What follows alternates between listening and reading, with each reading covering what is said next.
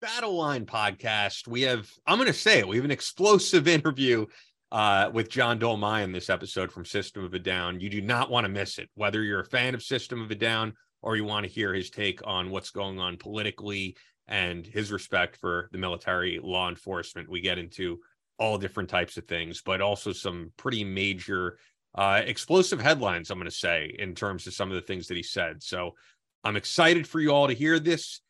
Chris is out this episode. He's going to be back next week. And we recorded our last episode prior to this major news. So I'm going to read it right here just from the White House.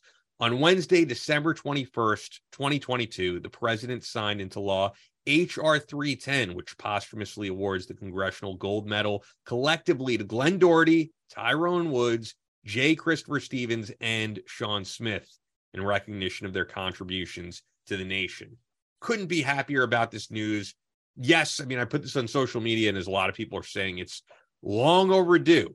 There's no doubt about that, but it finally happened, and people are thrilled, including Sean Lake, the best friend of Glenn Doherty, the owner of Bub's Naturals, and as he said on our social media posts, and I think just on in text to me, that the family of Glenn Doherty couldn't be happier that this is finally happening, and they're finally getting their due.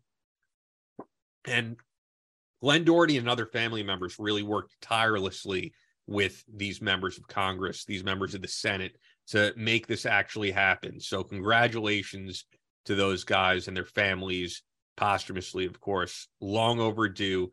We'll talk about this more in depth when Chris is back.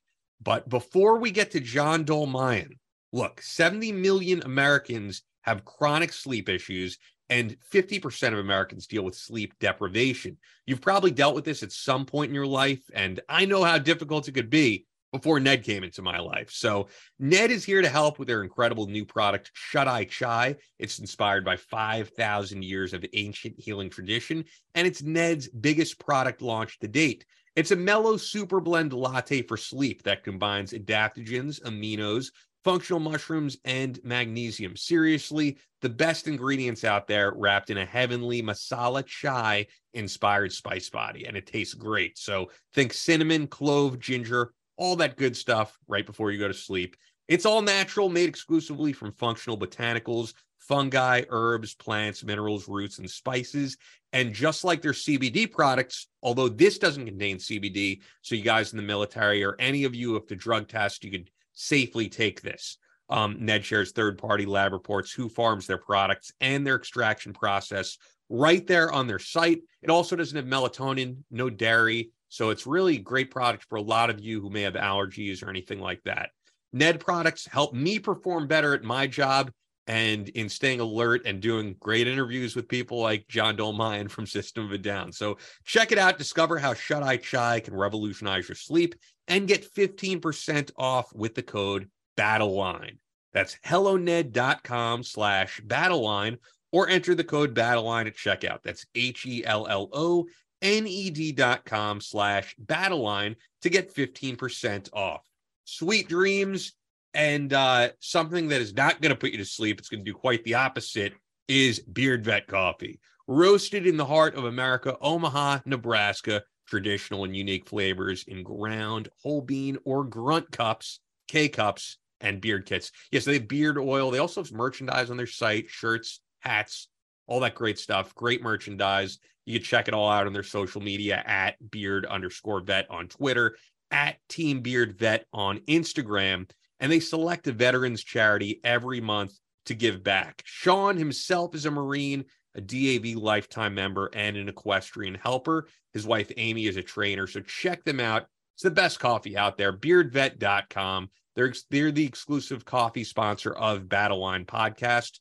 Beardvet.com. Use the promo code Tonto, and you're going to get 10% off. Check out all the different blends on there. You're going to love it. If you're looking for some new coffee, and you're tired of overpaying, going to, Starbucks and all that stuff, and you want to have some stuff in the house, and you want to feel good about the causes that they represent, check them out. Beardvet.com, promo code Tonto, Tanto. Let's go.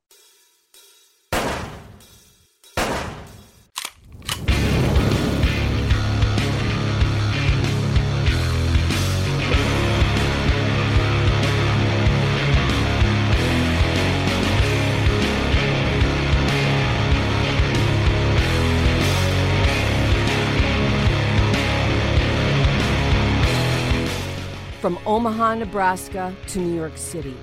From planet Earth to extraterrestrial life in space. A podcast with no equal, engaged in unconventional warfare through your speakers and headphones. This is a show about embracing the suck, conquering your demons, and finding God in the face of adversity. Chris Tonto Peranto. Switch is on. Motherfucker, I'm gonna shoot you in the face. Ian Scotto. You know, Ian and I have been dating for a long time. You are now tuned into the Battle Line Podcast.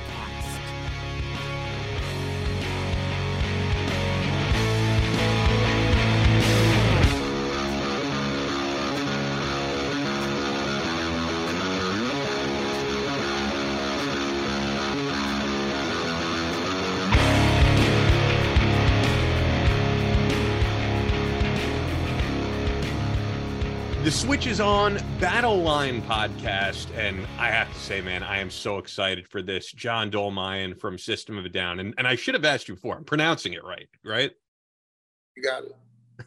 Awesome. So, drummer for System of a Down. It's just myself, Ian Scotto here.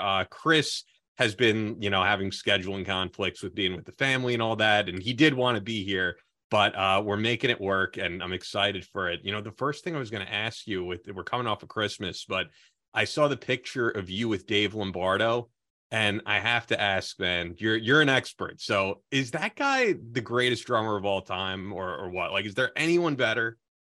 It's hard to quantify, but he's phenomenal for a number of reasons. He's original. He's super fast. One of the best double bass players and creative with his beats, and was involved with Slayer with in my opinion, two of their best albums that they ever made, Rain and Blood at South of Heaven. Those are my two favorite Slayer albums. And since then has been prolific and played in a bunch of different bands, Grips. He's been in a couple of bands with one of the best singers of all time, Fantomas. I mean, he's just constantly working and is still one of the most humble and nicest people that you'll ever meet. Like, he's playing in Mr. Bungle now as well. Yes, yeah. Like, and that type of music is more like it's niche. Like some people like it, most people won't gravitate towards it. But if you like it, you're really into it. And aside from that, he's just such a sweet person in general. He used to come to System shows before we were signed, just because he heard about us and was interested in it, and wow. He liked the fact that there were rhythms being played that were ethnic, he liked the combination of the ethnic with the metal and all the other influences the System had. So he just started showing up to our shows, and here we have, Dave Lombardo coming to a System show. And I should throw out there, like, as a music nerd, there's also, and we'll get into this, and I should give a proper introduction, because beyond just being the drummer for System of a Down, and I say one of the most prolific metal bands, John is also the owner of Torpedo Comics, which has locations in Las Vegas, Orange, California, Irvine, California, Canoga Park, California. And we'll get into a ton of things here, but I was going to say, as just a metal nerd, there's also the Rick Rubin connection there, right? I mean, I feel like Rick Rubin, he produced these bands, whether it's Slayer or System of a Down, that are so unconventional that I think, hearing the first time, you would never think would have mainstream success, who would never cross over beyond like their niche metal fan base, and have become two of the most known metal bands in the world. Yeah, that's one of the most interesting things about Rick is the range of music that not only he listens to and is interested in, but that he's produced. Right off the top of my head, I can think of Metallica. Did he? No. Yeah. No, he did Metallica like later albums. But he did. I don't know. Maybe he did it. Maybe I'm thinking of something else. But Linkin Park. He did Death Magnetic, I know. Did he? That's a great album. That makes sense. So System of a Down, Metallica, if we're right on this, Slayer, Jay-Z, Johnny Cash, Beastie Boys, and that's not even including what he started with in the rap world. He's all over the place. It's like his musical tastes. I have a lot of different musical tastes. You know, like on a daily basis, I'll be listening to different kinds of music. Same, yeah. But he not only listens to it, but he can dissect it. He can help improve it, produce it. You know, all the factors that go into making a great album. Rick has the nuances of all these different kinds of genres of music, and he's able to put them together, and in his brain he's able to bring out the best in each of these genres. That's pretty impressive. You know, he doesn't specialize in one. He's a jack of all trades, right? And if you know the full saying of jack of all trades, you'll understand how important it is to be a jack of all trades in life. Yeah, and I feel like all these bands are bands that and groups, when we say like the Beastie Boys, that no one would have known would have mainstream success. He took a risk with all of them, and they all went over the top. I mean, I was watching the interview he did with Joe Rogan, and he talked about working with you guys. He spoke about the writing of Chop Suey, and it was like amazing to hear how he just had Serge like pick up a book, find a random page, and it ended up being one of the main parts of the song in terms of like the lyricism, and just hearing his whole process was fascinating. Yeah, and that's like an exercise that a normal person probably wouldn't think of, but you know, Serge could equally pulled out a book with a line that made no sense and wasn't applicable, but it just he pulled a line that was one of the most well-known lines in any of our songs. So, you know, sometimes random acts that you think are random, maybe it's meant to be, or maybe there's some kind of force guiding you. You know, I've always think I've had somewhat of a guardian angel over me, you know, some of the shit that I've lived through to get to this point, you know. Absolutely. And I want to get into some of that stuff. I mean, part of the reason I would say that I wanted to get you on for Battle Line, beyond just what you've done in music, what you're doing now in comics, being a family man, is like, you're a very outspoken member of that band. You say things that have upset other members of the band, and you've always been like completely genuine in who you are and unapologetically, whether it's for veterans, for these Armenian causes, which you guys do come together on. And I want to get into all of that stuff. I want to get into the history of the band and your history and what you're doing now with comics. If we could dig back a little bit, you know, it was interesting to me, like in researching and preparing for having you on, my introduction to the band, like many others, was Sugar. And I think for when people heard Sugar, they were like, what is this? It's unlike anything I've ever heard. It was unlike the new metal sound at the time that was dominating. You guys didn't sound like Korn or Limp Bizkit or Rage Against the Machine, but came from that same era. And I hadn't seen the music video in so many years. And so the thing that stood out to me as I was watching it again, it was like, oh, John has this gas mask on. So was it crazy for like your family that this was your first, you know, shot at mainstream success? You have a video on MTV, and they're probably excited to see their son on TV, and your face is hidden behind a gas mask where you can see all the other guys.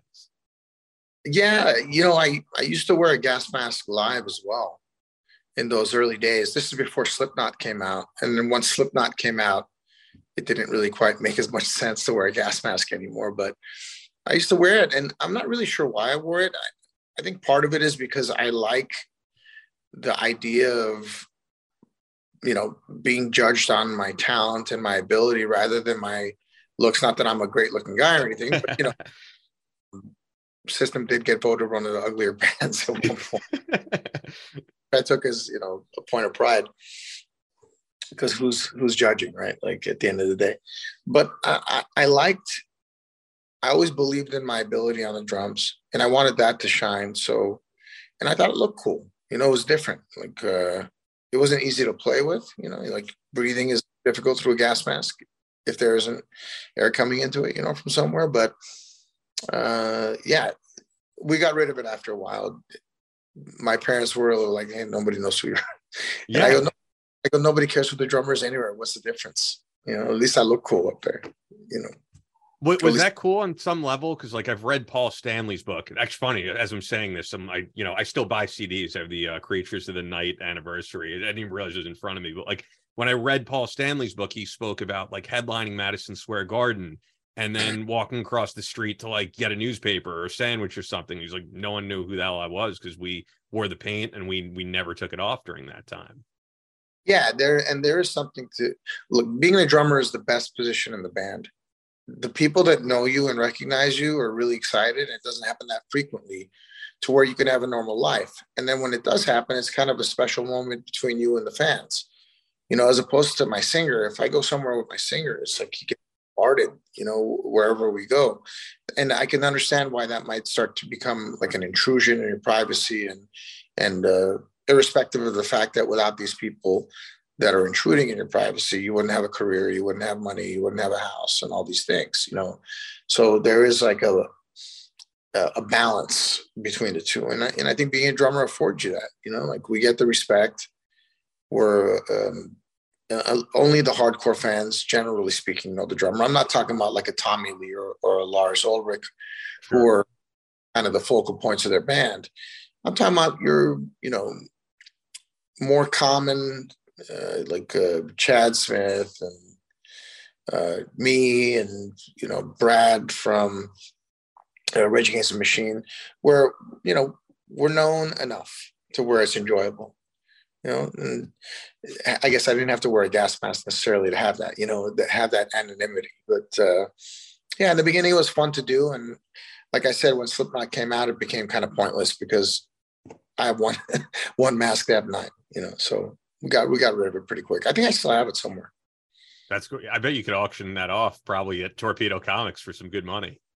I will. At some point, I'm going to auction off pretty much everything that I have as far as that's related to System of a Down, and just donate it to charity. You were talking a little bit about, or you wanted to get into, my advocacy. In the beginning, we were really outspoken, or at least Serge was, because he was he had the microphone and he had the lyrics, and I think we were more in line with our thoughts in the beginning, because at that point, the conservatives seem to be the problem, and these days, the conservatives seem like almost like Kennedy Democrats, to me at least, like the religious right has kind of subsided. And with the exception of a couple of Republicans who I do not like, I think most Democrats and Republicans have more of a middle of the road feel to them. But, the political system that we have in place makes it so that you don't really have much of an option. You have to go with one or the other, right? Like there's a couple of really brave individuals in the political realm that are breaking some of those shackles and not necessarily siding with their political party, but for System, like we all kind of had our own viewpoints and opinions on things. And I've always been a tremendous supporter of the military and the police. And, of course, I've never had issues with the police or military because I don't go out and do things that you're not supposed to do in life, and I live by a certain moral code, a personal moral code, and that prevents me from hurting people or doing things, stealing from people, and a lot of other things that people that have less of a compass allow themselves to get into. You may or may not know that I did a little bit of a run in Kuwait and Iraq. I bet I didn't. Yeah, not in the military. I went just to perform, and we played a bunch of forward operating bases in the middle of nowhere in Iraq. And we had 2 Black Hawks. One of them was carrying our equipment and the other one carried us, and, 50 calibers, fully locked and loaded, and the whole deal, and it was an incredible experience for us. I went with a couple of the guys in a band I played with Darren with called Scars on Broadway. Okay. And so you're talking like 2009, I think we went. And, we spent about 2 weeks playing for these kids. Sometimes it was 40 guys on a bass, and experiencing what life was to be out there. Sometimes, how it is, man. The bass gets fired on, and, one way or the other. And, I asked them if I could carry a gun, and they said no. To be fair, those kids probably would have been, I'm sure they had a great time regardless, but they would have been going nuts if it was System out there. I think they would have been going a lot more nuts, but also I don't know if we would have been able to get the correct protection in order to get the whole band out to some of these places that we were performing. And it was important for me to play, not just land in Kuwait, play in front of 20,000 people and then fly away.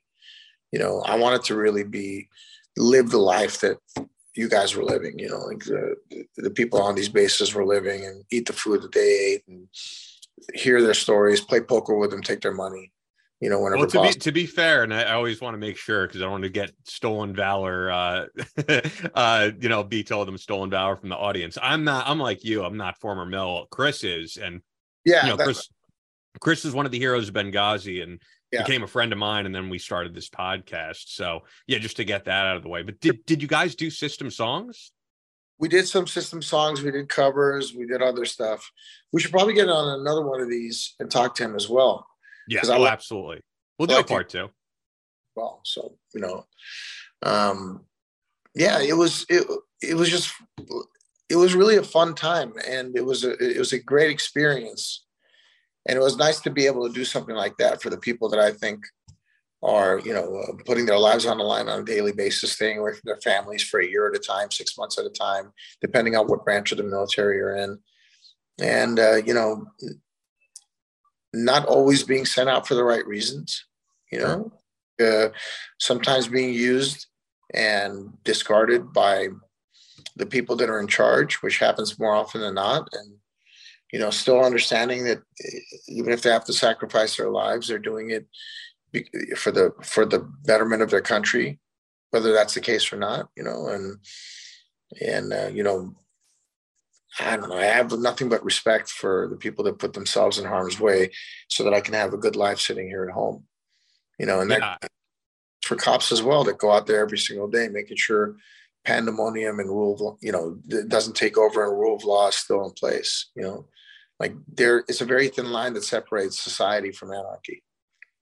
Yeah, I feel exactly the same way. And kind of getting into that, you know, you were talking about how you guys, when you started, were more on the same page. And I think part of that is being all Armenian guys, all behind different Armenian causes, which was totally different at the time. And there's no other band really like you guys in terms of that, in terms of culturally. But I think it sounds like to me, System of a Down is known as more of a left-wing band. It's just the way it is. And as you said earlier on, there was probably just a difference in politics in America at the time. But as I guess politics has gotten more heated, how everything has become politicized, I keep up with what you do. I keep up with what the band does. And it's like, you'll say something in an interview and I'll see that Serge will say like, John's an idiot, he doesn't know what he's talking about, type of thing. It'll get on Blabbermouth. Maybe this will get on Blabbermouth and all those sites. But I don't think Serge has ever said that I'm an idiot. But I think he's said things about you going out and like being vocal about supporting Trump, right? Yeah, well, he doesn't like Trump, and that's fine. That's his prerogative to like Trump or not like Trump. It doesn't matter for me what he likes. You know, like it's important for me that he has a right to like what he likes and to vote the way his conscience tells him to vote. My problem, a lot of left-leaning people and in general, or super right-leaning people as well, is that you have to make your determinations based on the situation. And, you know, politics change, policies change. You know, somebody like AOC would be unelectable 20 years ago. So if you look at the Democrat Party 20 years ago, it was a very different party than it is today in a lot of ways. You know, like the attempt to confiscate our guns and to take away our rights to have them has been going on for a long time. And, you know, they chip away at, you know, this bump stock can't be had anymore or whatever, you know, but at the end of the day, you have this constant tug of war that's taking place. And what I liked about Trump and what I still like about Trump, and the reason that I would vote for Trump again, should he run, you know, it looks like he is going to, but should he get elected as the nominee for the Republican Party, is that he, at the very least, thinks differently. It's very difficult to change policy for a country like the United States. But if you can have somebody that goes in with intentions that are a little bit different and is still looking at like the next 50 years, 75 years in the future, because more often than not, if you have a CEO in a company or a politician that comes in, they're really concerned only with their tenure, making it successful on the time that they're there. And then after that, if they put policies in place that make it look good in the beginning, and then 20 years later, the country falls apart, did they do their job, or did they just they satisfied their own needs in the short term, made themselves very rich in the short term, and then we all pay the price, or our kids pay the price in the future. So I think what a lot of people do, not just liberals, but people in general, is that they put themselves in a corner. You've had the philosophy for so long, you've thought this way for so long, that now, even if the information comes along that says maybe you weren't 100% right on everything, it's very difficult for you to change course. And I think my singer in a lot of ways has done that. He's put himself in this corner where he supports the Democratic Party wholeheartedly, without looking at like some of the negatives of the Democratic Party. I 100% believe that if not the Democratic Party, certain elements within it funded all the uprisings that took place, around the time that the elections were happening. And the reason. Oh, keep going. I'm sorry. Okay, go ahead.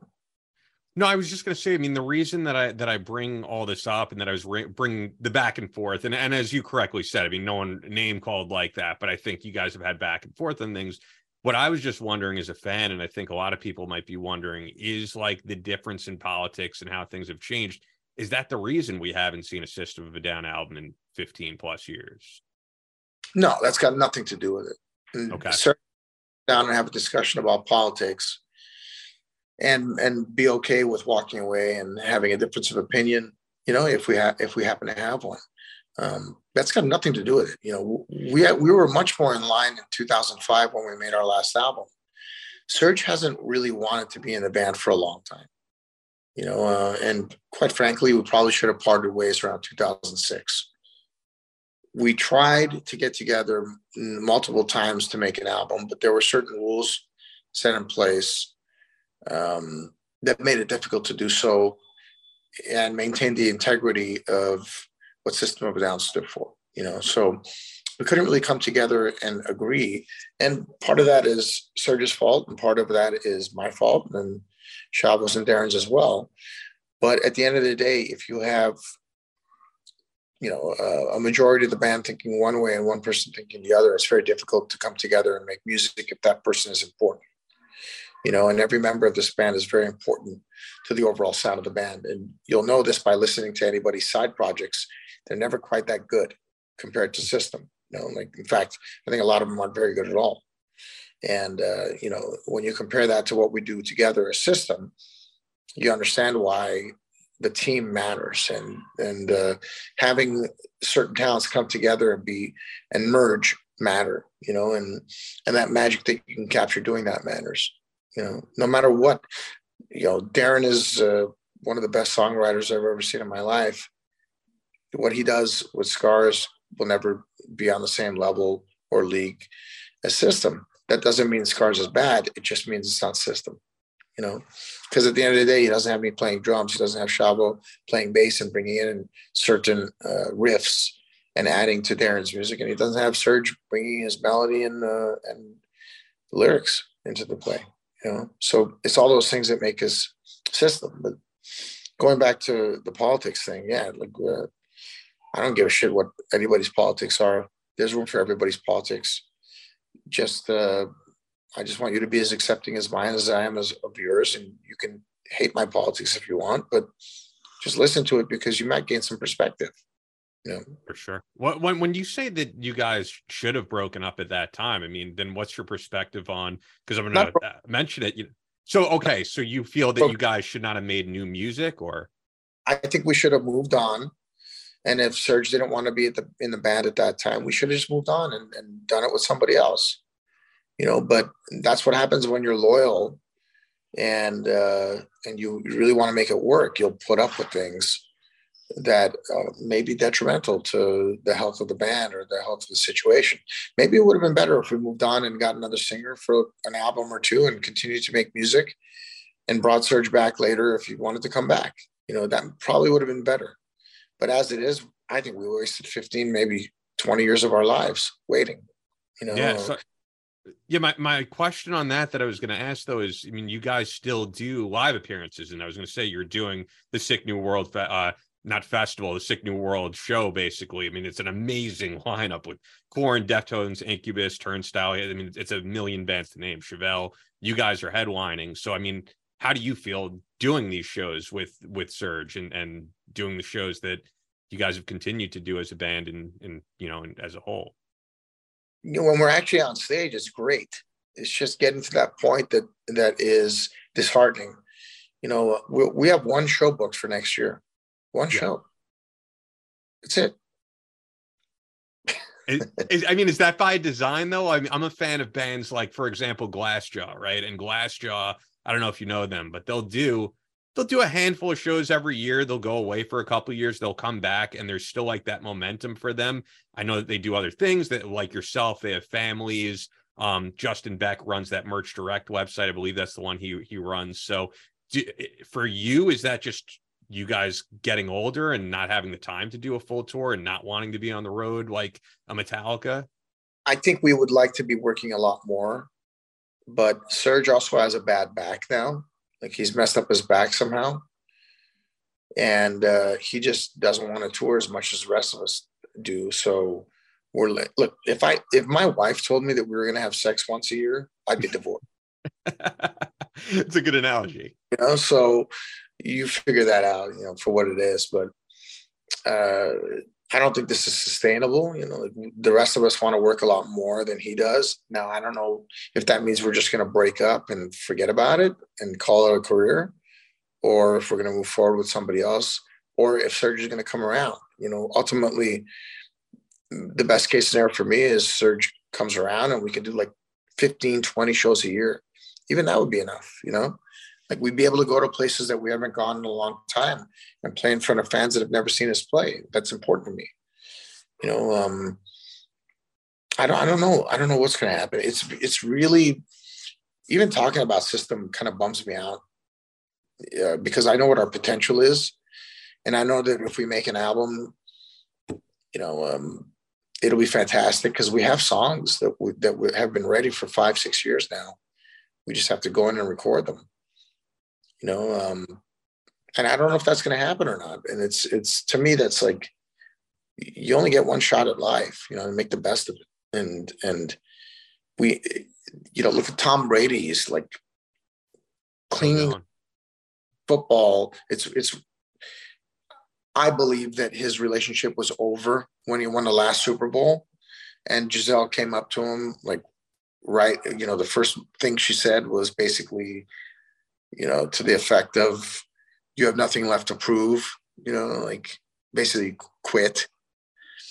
Instead of letting him have his moment, she had to throw that in there. And I think their relationship ended at that moment, and I don't know either of them. So I don't know what their marriage was like, but I know that would be disheartening to me, and I would, really, you couldn't have said that maybe in 2 days or tomorrow or after the parade or, when we're in Costa Rica in a week, like, there's a time and place for everything, so I don't know why I brought up, Tom Brady, like the guy's doing everything he can to stay in this. He's still got the passion, even if his body's not reacting quite the way it used to. And, I personally think he's going to end up in Las Vegas next year playing for the Raiders, even though I love the team that we have, and I think our quarterback's great, but I think he's going to end up here. And I imagine he'll get to 12 Super Bowls and quit. That's what I think is going to happen. All right, guys, hope you're enjoying this interview. We do talk some firearms. We get into a little bit of politics when we talk some firearms because, as you can hear, John Dolmayan from System of a Down is a fierce Second Amendment supporter. So let's talk some night vision here. Now you can have the superpower to see in the dark with the Viper Binocular Night Vision System by Photonis Defense, which is the global leader in night vision solutions, providing more high-quality night vision capabilities than anyone.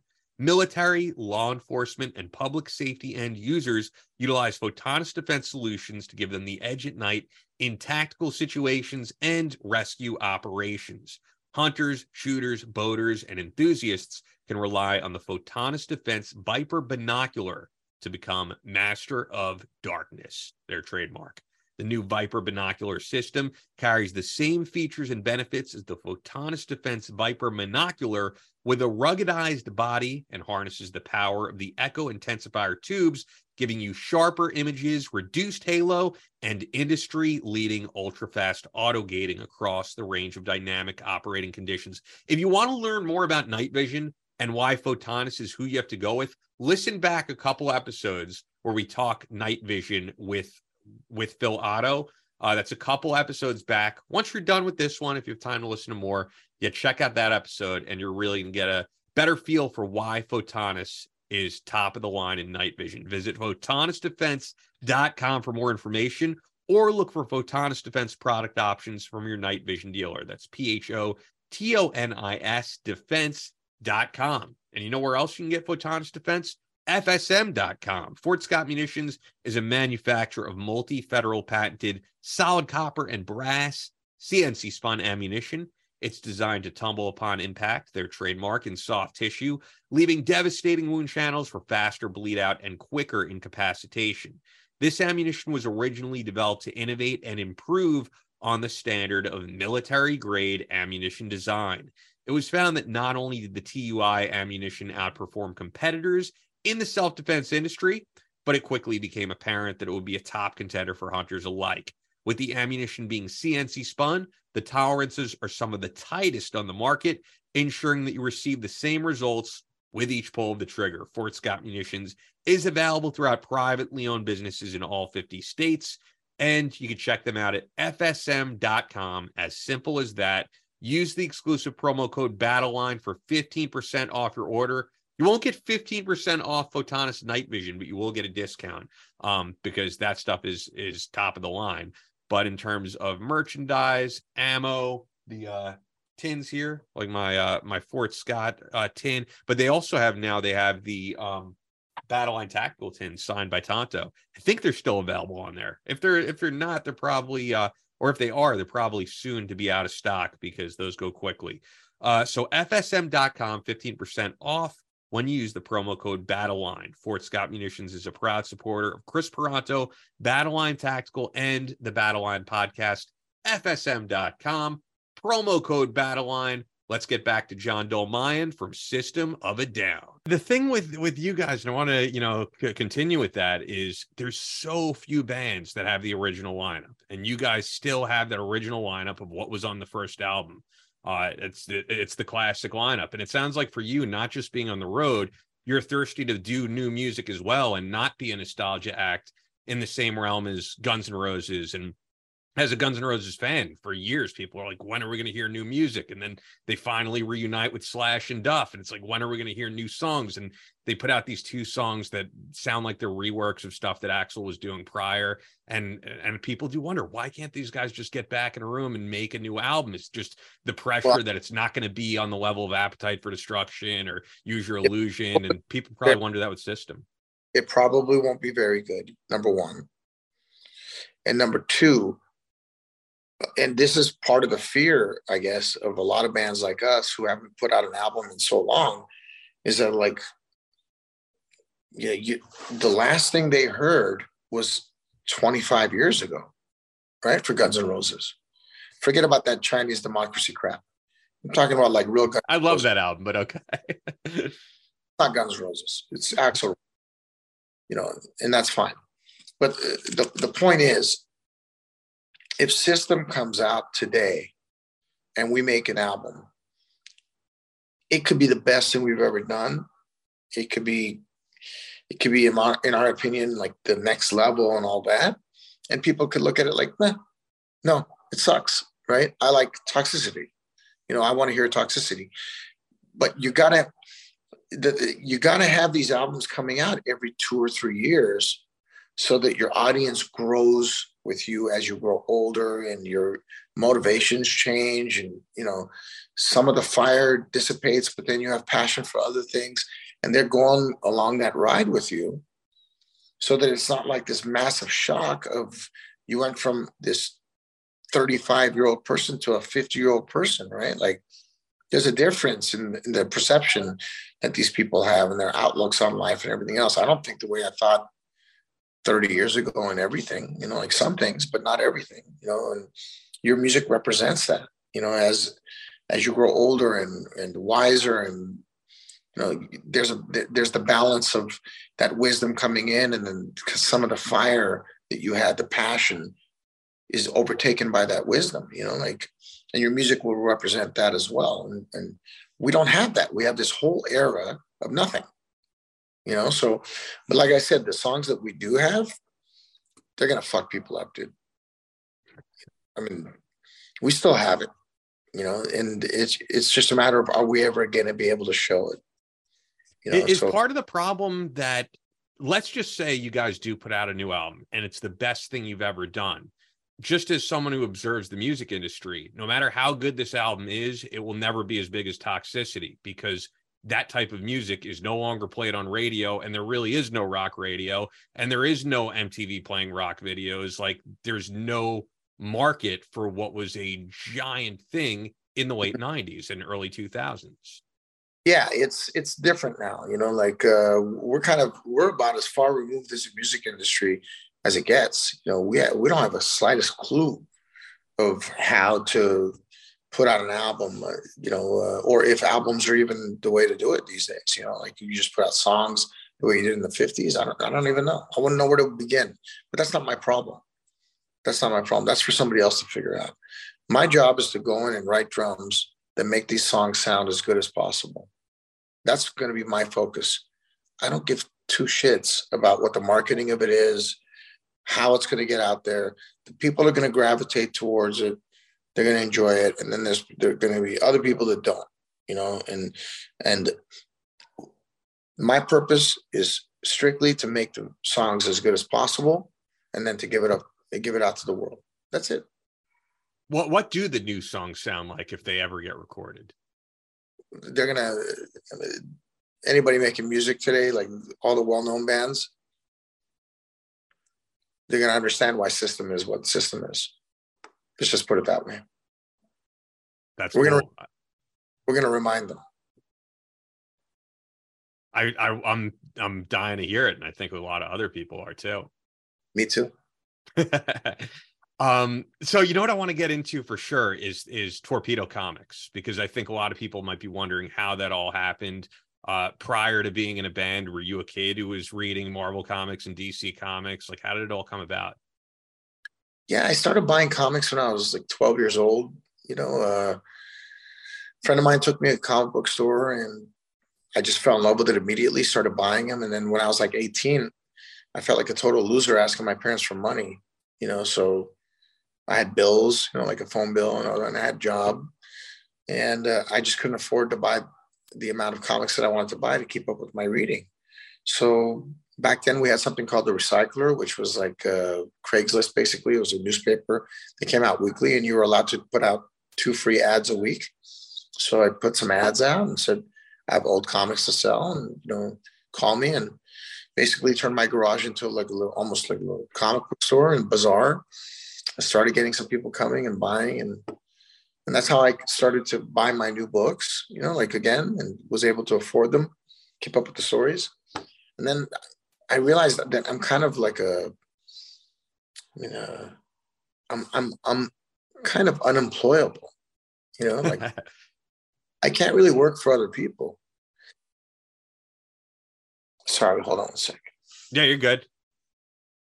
Primarily because I worked harder than anyone else worked at every job that I had, and whenever you're working in a corporate structure, they really don't want people like you there, right? Like the people that you're surrounded by don't want you there. Your superiors in a lot of ways don't want you there because they're threatened, and at the end of the day, you just don't fit, right? So I would burn out. I would be unappreciated, and I would get fired or I'd quit. And comics was the only thing that like I could work as hard as I wanted to work, and my success was based on that work. Just like when I put 4 or 5 hours a day into drumming, and I got better. Like I got that reward of getting better. With comics and everything else, if I made a greater effort, I'd probably make more money. And and I thrived on that, and that's what I did until we got signed. And then after we got signed, I missed it. So that when things kind of slowed down, I started getting back into it again and slowly developed a business. Now we have 5 stores. I have this new concept that's primarily for malls. It's not so much a comic book store. It's more of like a pop culture store, signed comic books by different artists, statues, toys, pops, squishmallows, all that crap, And I really enjoy building this thing into something massive. I wanted to have like 100, 150 stores, because what the fuck else am I going to do? Like, if I'm not trying to make it the best or the biggest, then why bother? That's just my philosophy, or my mental illness, depending on who you ask. No, I think it's a good thing. And to see all these locations, I'm wondering, since you sign a lot of, as you said, like you sell a lot of signed memorabilia and that type of thing, do you get the chance to meet some of your heroes growing up, whether it's the artists who made these books and that type of thing? That's part of this, man, is that I get to meet all these incredible artists and writers that I grew up idolizing. I've become dear friends with many of them, and I find them much more palatable than people in the music industry. Like, I don't like most band members, and I don't really get along with the kind of left-leaning philosophies of a lot of people. So, I've become sort of a pariah. So, and again, right back to unemployable, right? Like, trust me, I could play miles above what a lot of people are playing. And if people wanted me to play on their music, I would elevate their songs. I do have the ability. That's one thing that I have a lot of confidence in, is my drumming. And it's not so much the technical aspect, but the way I think about drums and the way I approach people's songs. I think it's unique, and I do that better than a lot of people. That's just the reality of it.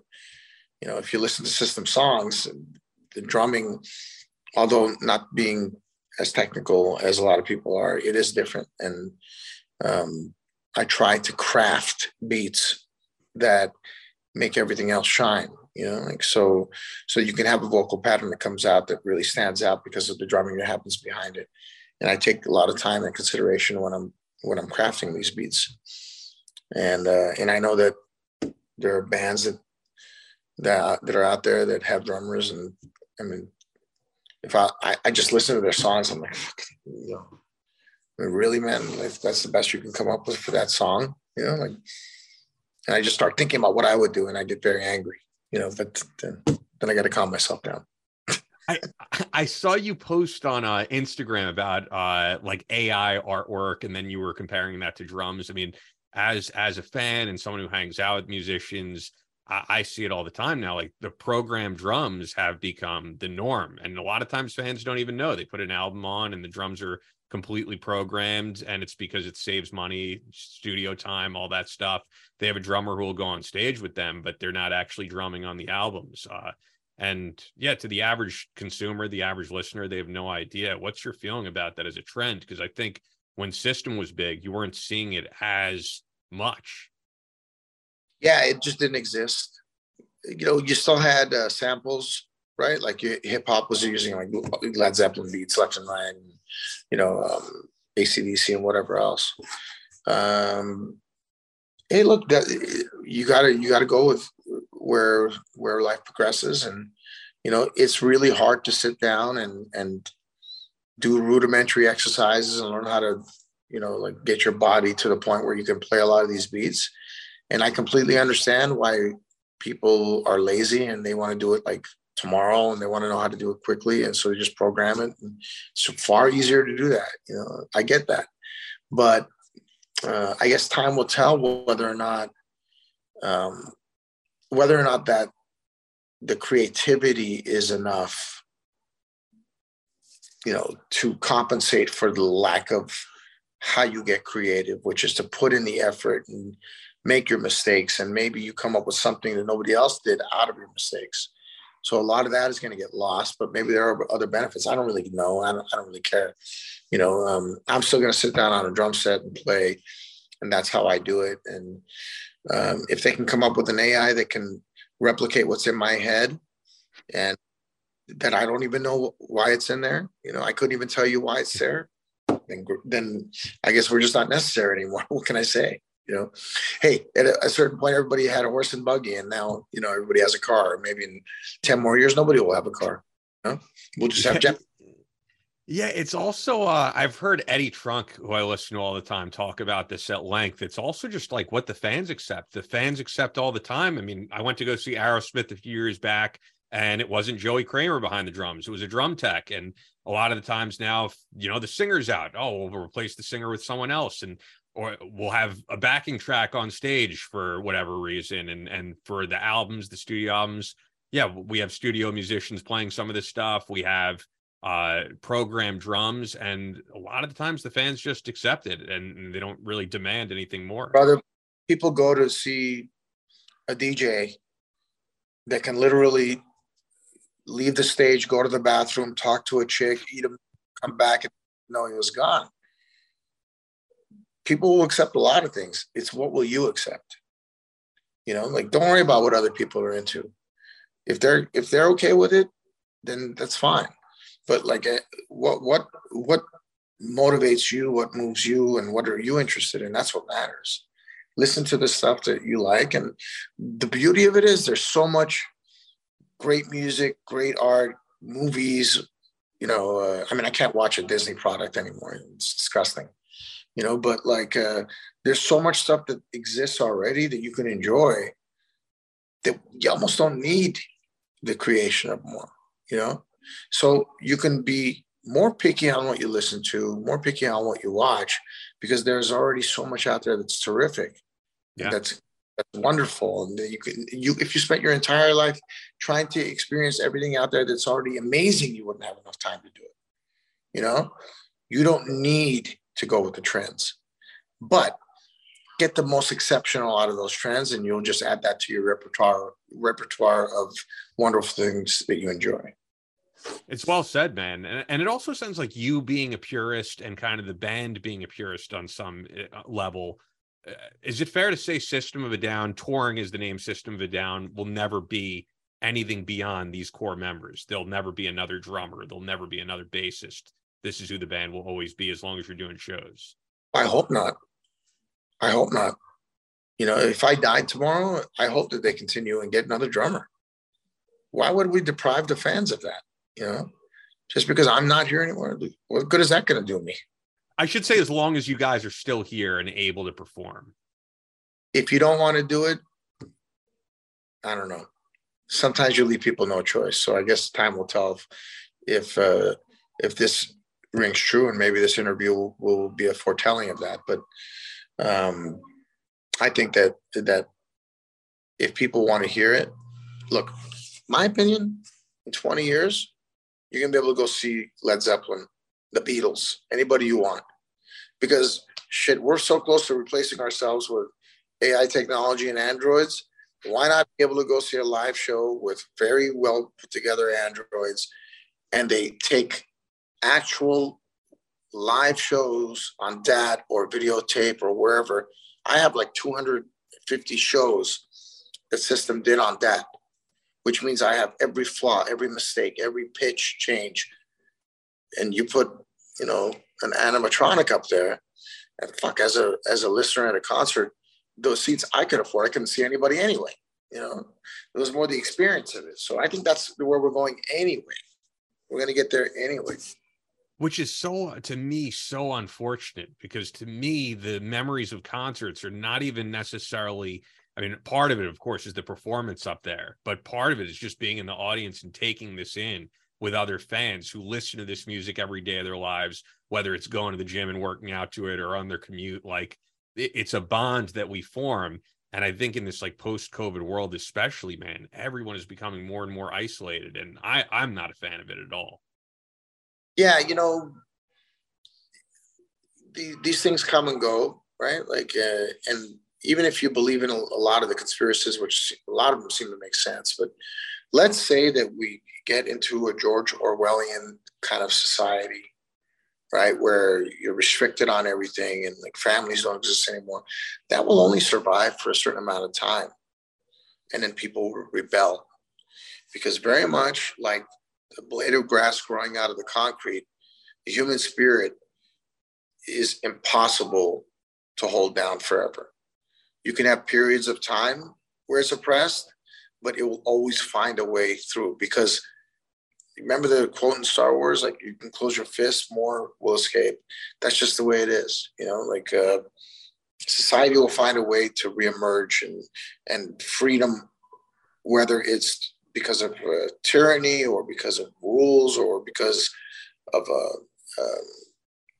I don't know, like a Genghis Khan coming and attack slavery, whatever the situation is, it never lasts forever. You know, it may last throughout your lifetime, but it doesn't last forever. There's always going to be somebody that comes along and says, I don't want to live this way. I want to be free. And they'll find a way to achieve it. It's well said, man. One thing I definitely... Why don't we stop now and then get Chris on and do another one? Yeah, we should do that, man. Absolutely, because I do want to do another one with Chris. And you know what? I was going to ask you about guys overseas who have listened to System as they're kicking down doors and that type of thing, but we could save that for next time. I agree. Yeah. And I'm free tomorrow or the day after, bro. Like, we could do it then. You know, I know I haven't. You know what? I'll tell you when we stop recording. But I think I have an email with Chris from some dates for January, so we'll be able to do it. But this has been a great. Yeah, this has been a great part one for the audience, and I think we have some like major things here that really people don't know about. I do want to tell the audience, of course, to check out Torpedo Comics, torpedocomics.com. You can go to the locations in Las Vegas, Orange, California, Irvine, California, and Canoga Park, California. Is there another? Because I think you said 5 locations. Yeah, because I'm already on Glendale. Okay. Glendale built right now, so in my head, it's a location. So, you know, I signed a lease for building it out. And, you know, definitely we're going to have to do this soon, because I want to talk about my comic book that I wrote and everything else. You know, we still have quite a bit to talk about. We should do that for sure. And at John Dolmayan _ on Instagram. I want to promote Sick New World in Las Vegas in May 13th, but it's completely sold out. So if you don't have tickets, this is the only System show you'll see in 2023. I got hit up quite a bit in the last week for tickets for that. You know, for those of you listening, I don't have tickets. Well, dude, this family. This has been awesome. It's been an honor. And I have a ton of more questions, like I said, with guys listening to System overseas, you being a father. And I think that stuff would be great to have on with Chris next time. Systemofadown.com.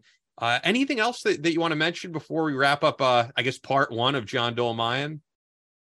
I don't want to, because if I mention something else, we're going to go down that wormhole. That's true. I wish everybody a Merry Christmas and Happy Holidays. And, you know, for those of for our many men and women that are overseas, you know, protecting us, because our borders aren't just the borders around our country. You know, like, we have to think, you know, 20, 30, 40, 50 years in the future. And these are the people that are putting it on the line for us every day. You have my support. You always will. And, you know, stay true to yourself. Even though you're a part of something bigger, stay true to yourself as well. That's perfect. And for those of you watching on YouTube, leave us a comment, like, subscribe, all that stuff. If you're listening on Apple Podcasts, Spotify, subscribe there. Battleline Podcast on Instagram, at Battleline Pod on Twitter. And we'll see you next week. That's all for this episode of the Battleline Podcast. But we'll be back on Monday with more American Straight Talk. Until then, be sure to follow us on Instagram at Battleline Podcast and on Twitter at Battleline Pod. To sign up for future Battleline tactical courses, go to www.christantoparanto.net. Believe in yourself, face all challenges head on, and as always, never quit.